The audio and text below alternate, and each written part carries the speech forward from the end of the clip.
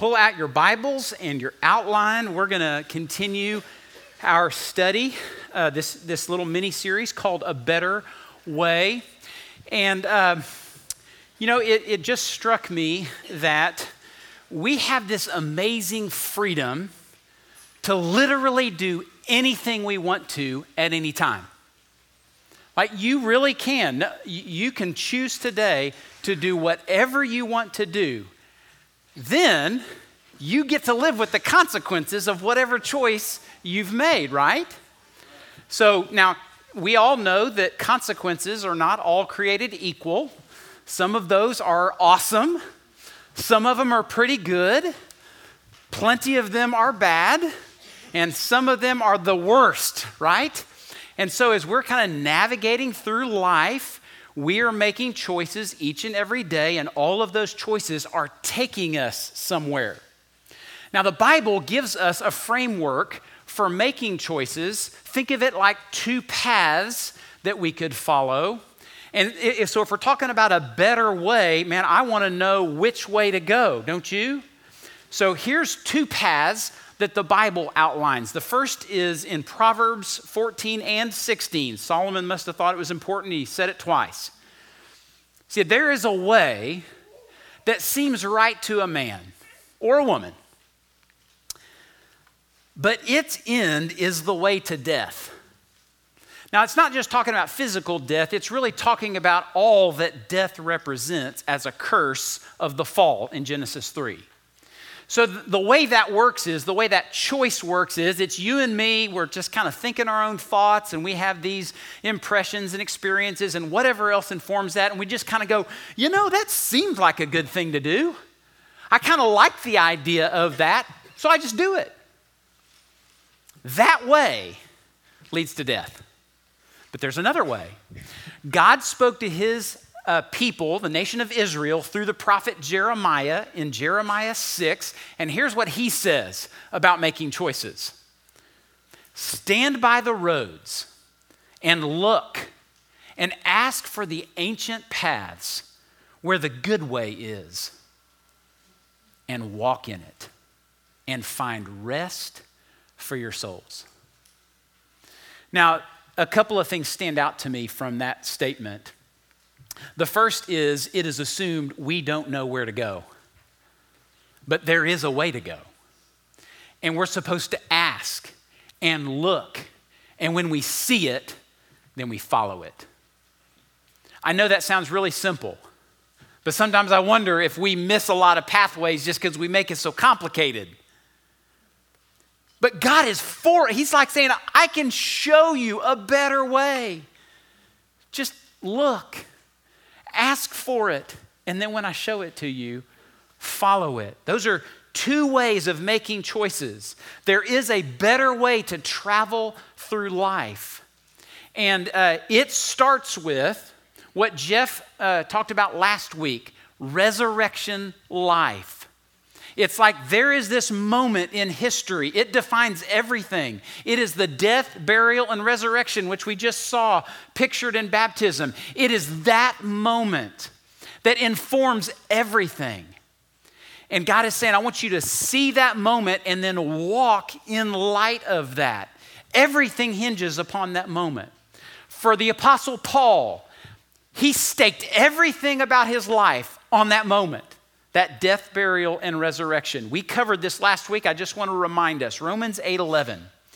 He says, if the spirit of him who raised Jesus from the dead dwells in you, he who raised Christ Jesus from the dead will also give life to your mortal bodies through his spirit who dwells in you.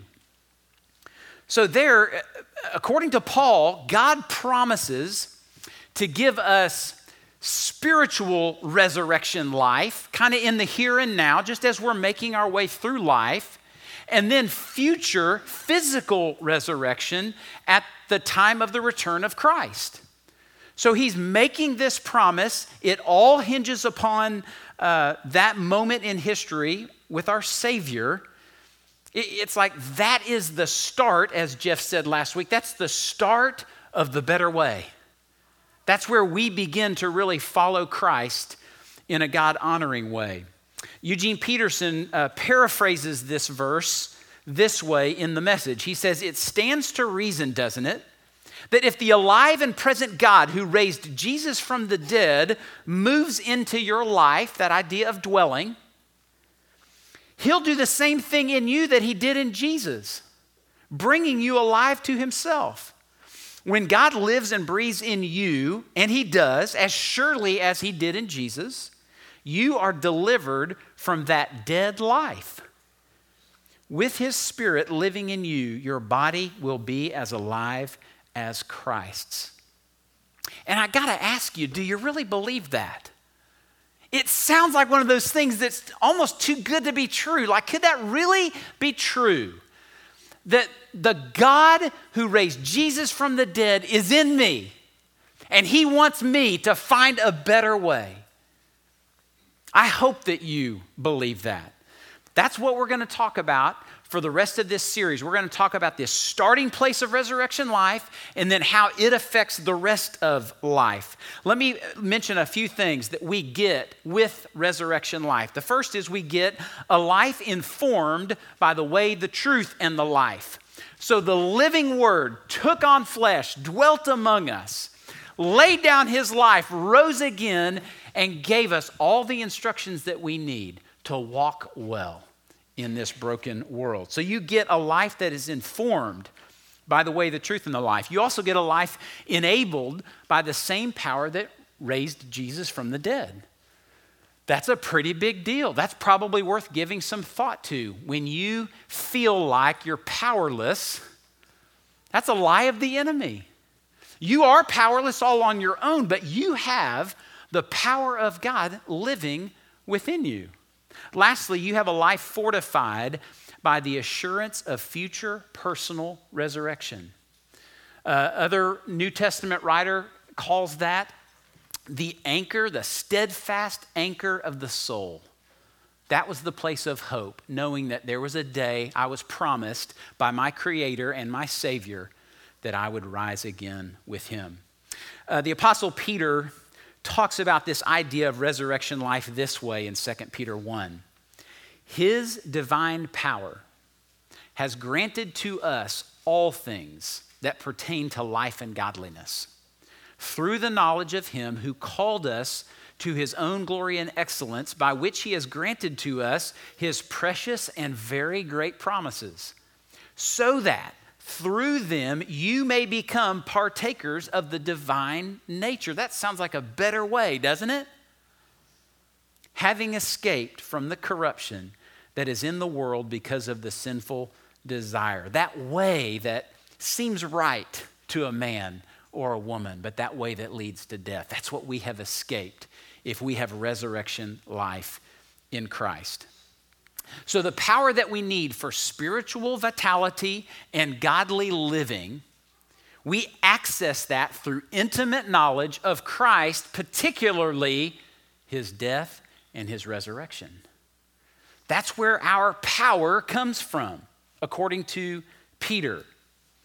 Now, contrast that with something Eugene Peterson says in his book, Practice Resurrection. Great book, by the way. He says, when we squander life on anything less than the God revealed in Jesus and made present in the Spirit, we miss out on life itself. Resurrection life, the life of Jesus. So with that as a bit of an introduction, let's talk about this better way that's tied to the resurrection life we explored last week. As we get into this, I want to kind of pull it all together. Remember in Luke 6, we talked about an upside down kingdom, the kingdom of God that Jesus was establishing and ushering in with his life. That kingdom, which is associated with resurrection life, it turns everything upside down and it reorders everything about our lives so that we're not just walking in that way that seems right to us. It reorients our approach to relationships. That's what we're going to talk about today. It reprioritizes our use of our resources. So, we don't think of what we have as ours like we're owners. What does the Bible call us? Stewards, that's right. See, that's a different way of thinking about our stuff. And then lastly, it refocuses our view of rewards. There are rewards to be thought about, but we got to think about them in a biblical perspective. So this morning, we're going to talk about reorienting our approach to relationships. And I want to talk for just a second about what we mean by the idea of approach. Here's the big idea. You and I, we come to every single relationship in our life, and we bring with us our story. We bring with it our struggles. We bring with it our strategies for dealing with a broken, sin-wrecked world, right? We bring all of that with us into every single relationship that we have. And a lot of that stuff is like unconscious. We don't even try, like breathing. So we got to ask some great questions to unveil or expose our approach. So here's some questions I want to give you for your consideration. What meaning or purpose do your relationships have? That may sound like a simple question, but give it some thought. Why do you enter into relationships to begin with? Why do you cultivate the relationships that you have? Why do you stay in relationships even when they seem impossible? What do you expect from your relationships? When Kimberly and I do premarital counseling, one of the things we will always talk with a couple about is they're negotiating life together, is we'll contrast desires with demands. See, there's nothing wrong with having desires. We all have them. But when they become a demand, what we're saying is, you must do this, be this, whatever, so that I'm okay. And then if you don't, well, I'm not okay. That's a dangerous way to do relationships. But we all are capable of doing that all of the time. What do you expect from your relationships? What responsibilities do you have in or for your relationships? I have found that my natural inclination is to do as little as possible. See, I like to minimize my responsibility and really exaggerate everybody else's responsibility. Can you relate to that? Yeah. So I have to think about, in my approach to relationships, is that the better way for me to minimize my responsibilities and exaggerate everybody else's? Probably not. How do you navigate the various relationships that you have? Are there any distinctions? In other words, here's an example. Does my spouse and do my children actually get my leftovers because I'm so pouring into all of the other relationships that I have in life? I know I'm stepping on some toes. But isn't that the easiest place to give leftovers? Because we're so familiar. It's a safe place. Like, we're all going to be okay. Resurrection Life reorients our approach to relationships. And I think one of the greatest transformations that happens is we go from being takers to givers. Takers to givers. We live in a broken world, you guys, and it's hard. And the most natural thing in the world is to take whatever you can get because there seems to be so little. But resurrection life means that I can live all of my life giving. Not out of my own resources, but out of the resources that I have been given as a child of the King in this upside down kingdom. I hope that encourages you. I know that it challenges you. It challenges me, but we want to invite God to reorient our approach to relationships. So here's where it begins. Resurrection Life comes with a relational mandate. A relational mandate, and it is the Great Commission. I don't know if you've thought about it this way. Sometimes we can get so practically minded that we just sort of think of it like marching orders, like just go do this, very mechanical. But think about this. Here it is, Matthew 28:19. Go therefore and, what is it? Make disciples. Now think about what a disciple is. Was it ever in the Bible, can you think of a place where it's impersonal? Where it's distant, detached?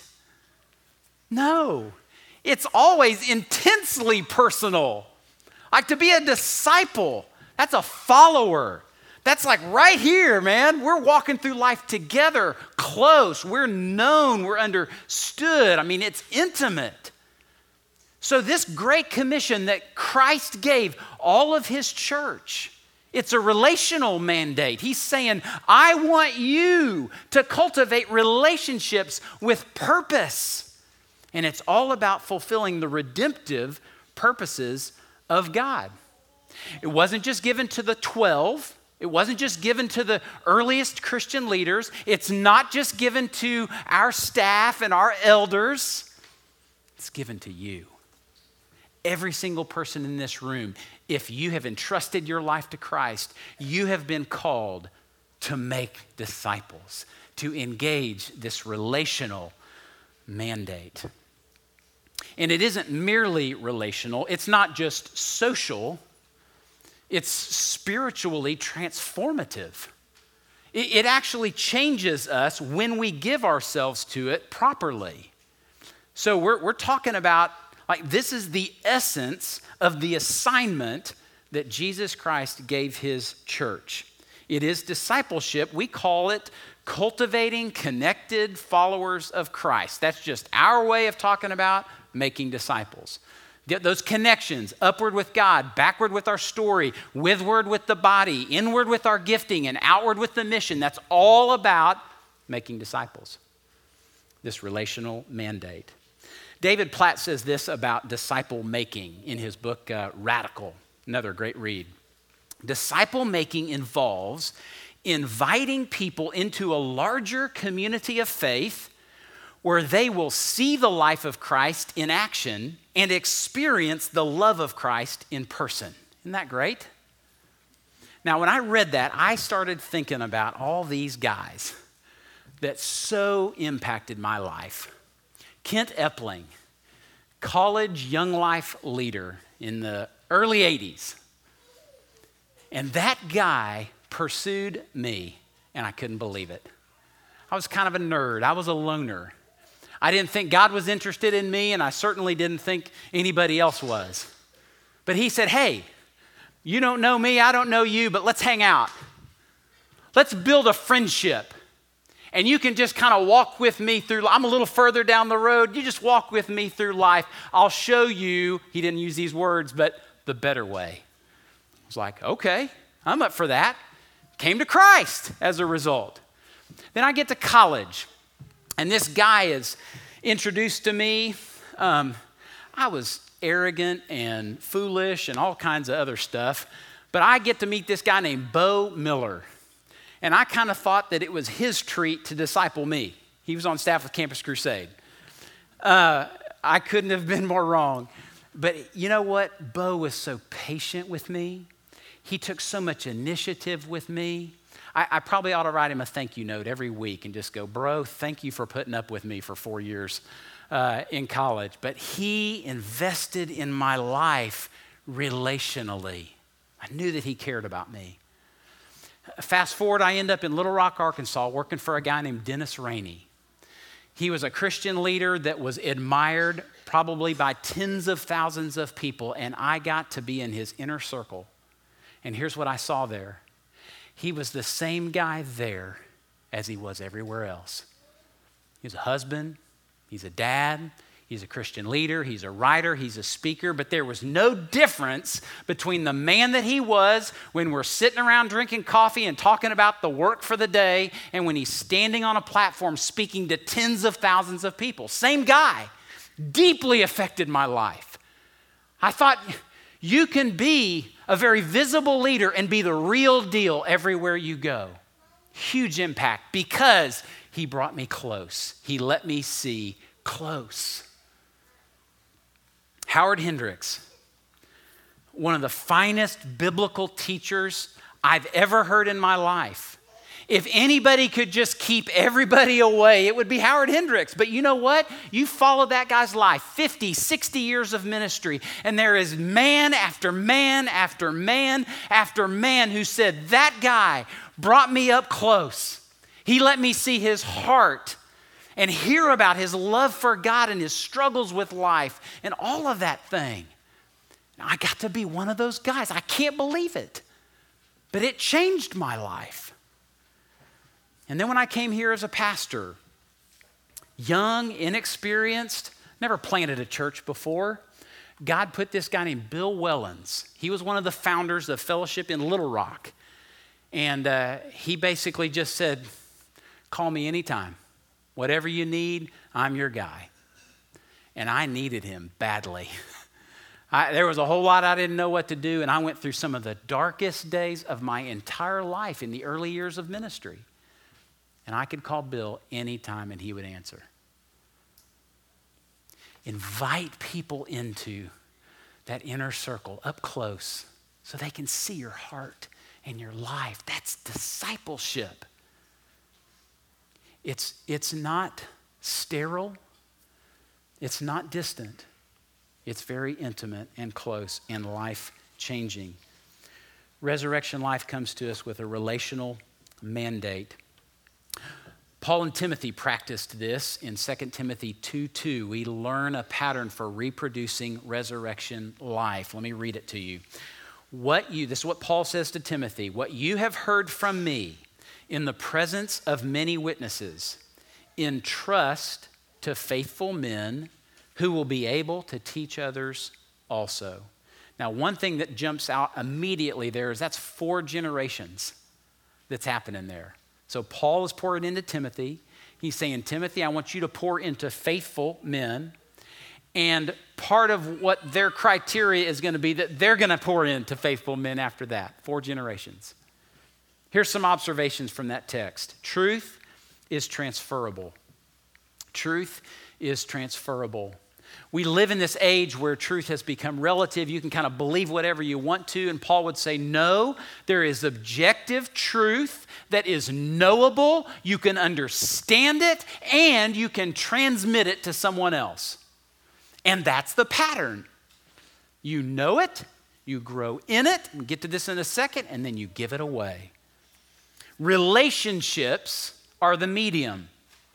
Nothing wrong with speaking from a stage, posting on Facebook, speaking at a conference. That's all fine. But the pattern, the strategy was relational.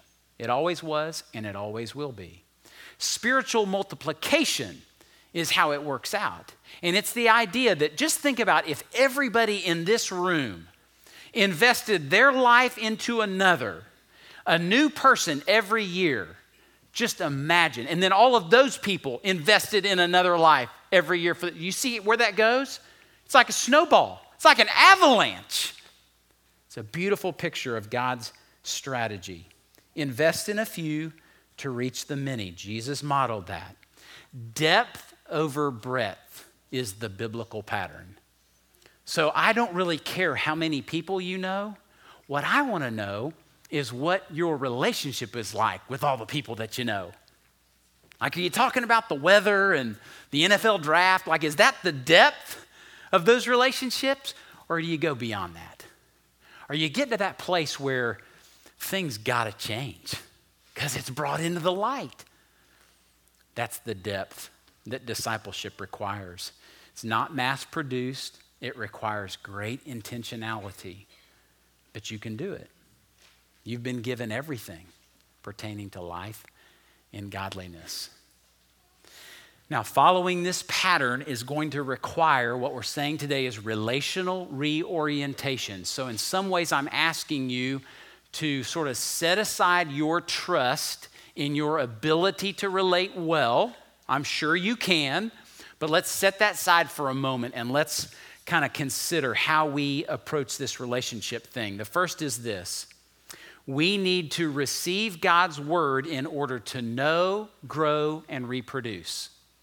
We need to receive God's word. James says, receive the word implanted, which is able to save your souls. You got to receive it.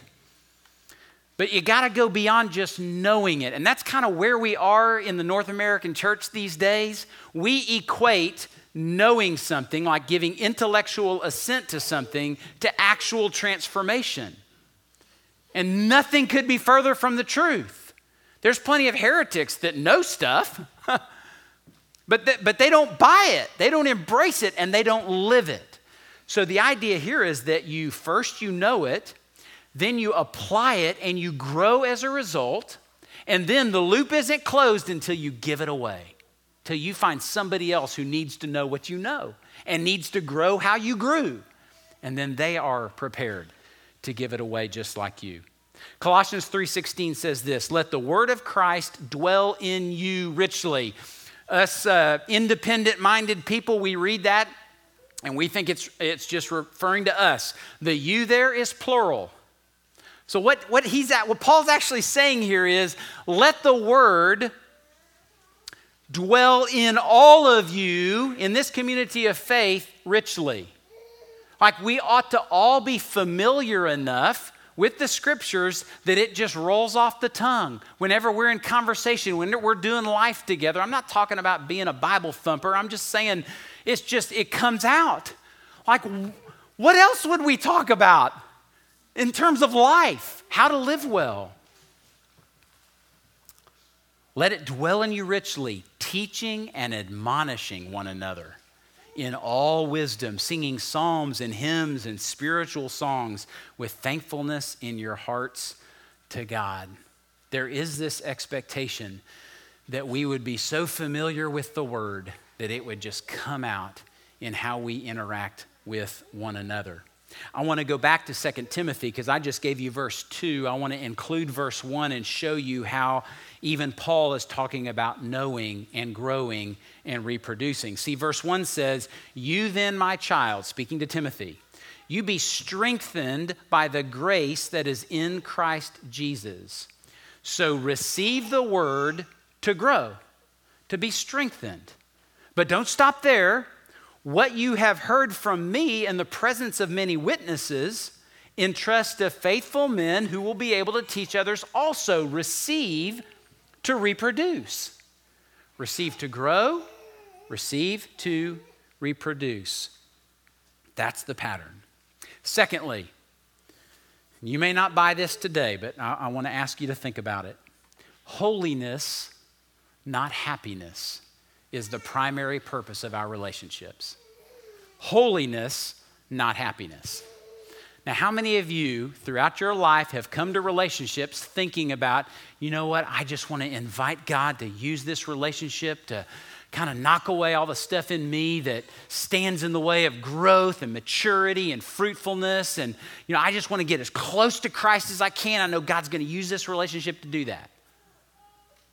Or are you like, man, we just love hanging out. Man, we just click. We just love the same stuff and do the same stuff and think the same way. I just love being around this person. They're so much fun.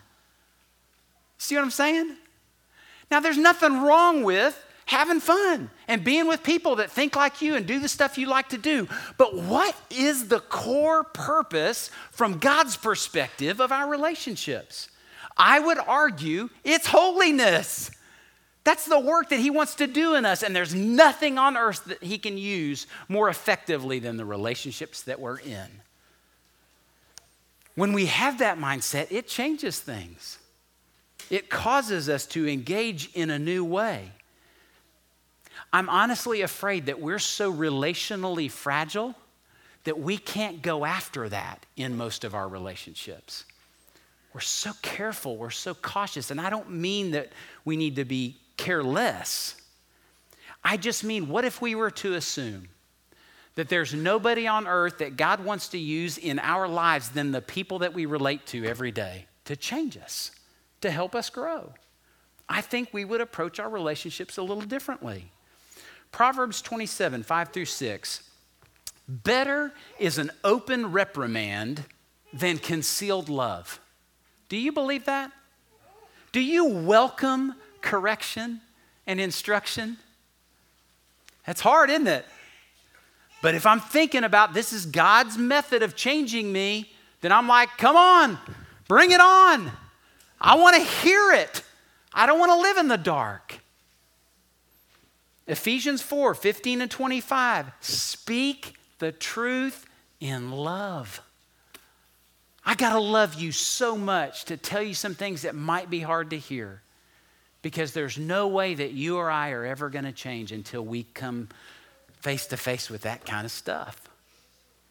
Holiness, not happiness, is God's primary purpose for the relationships that we have. Lastly, how we relate to one another is about calling, not chemistry.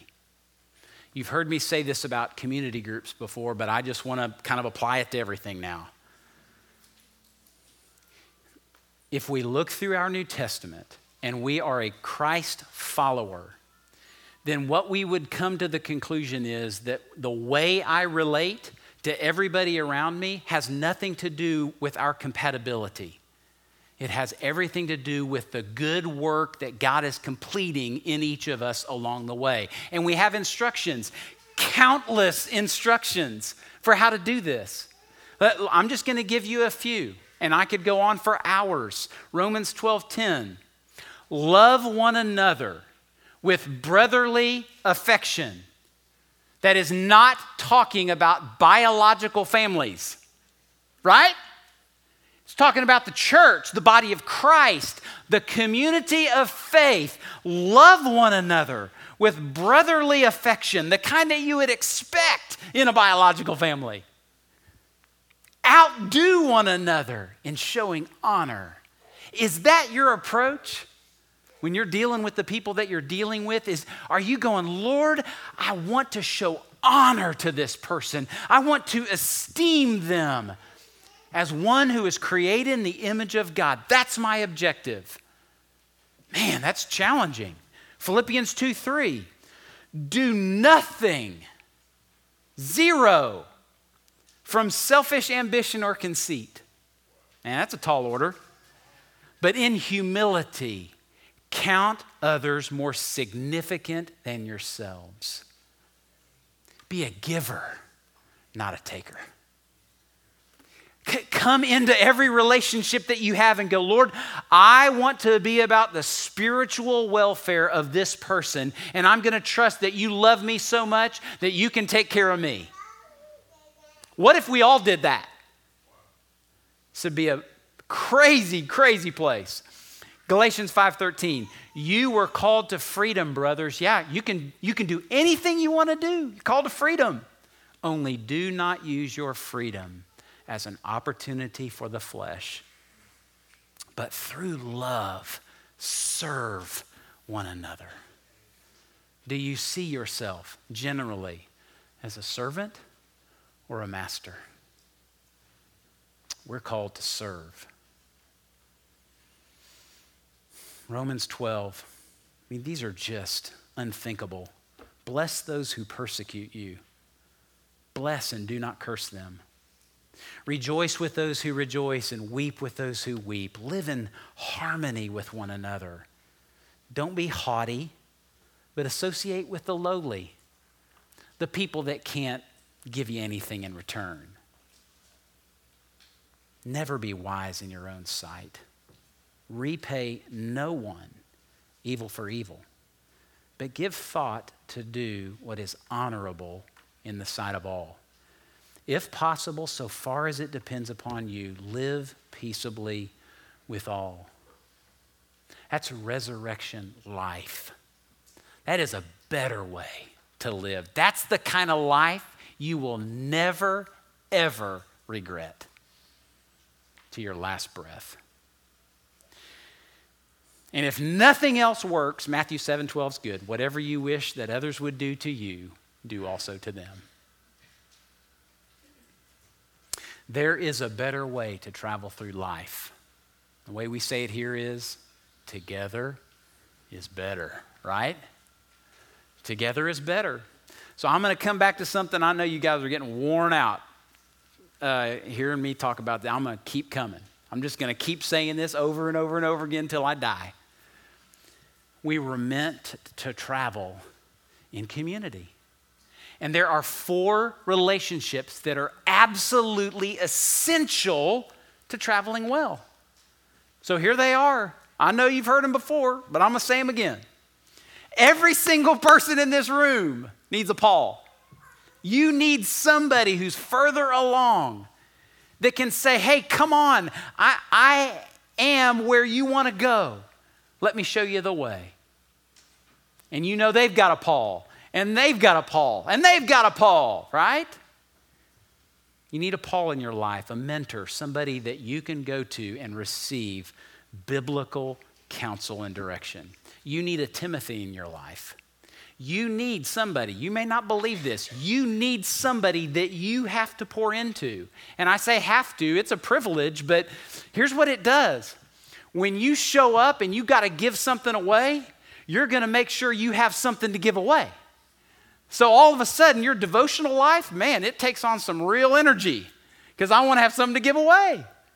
You begin to pray like never before. Dear God, please help me. You see, you begin to give yourself to your own walk in such a way that you'll have something to pour into another person. You need a Timothy in your life.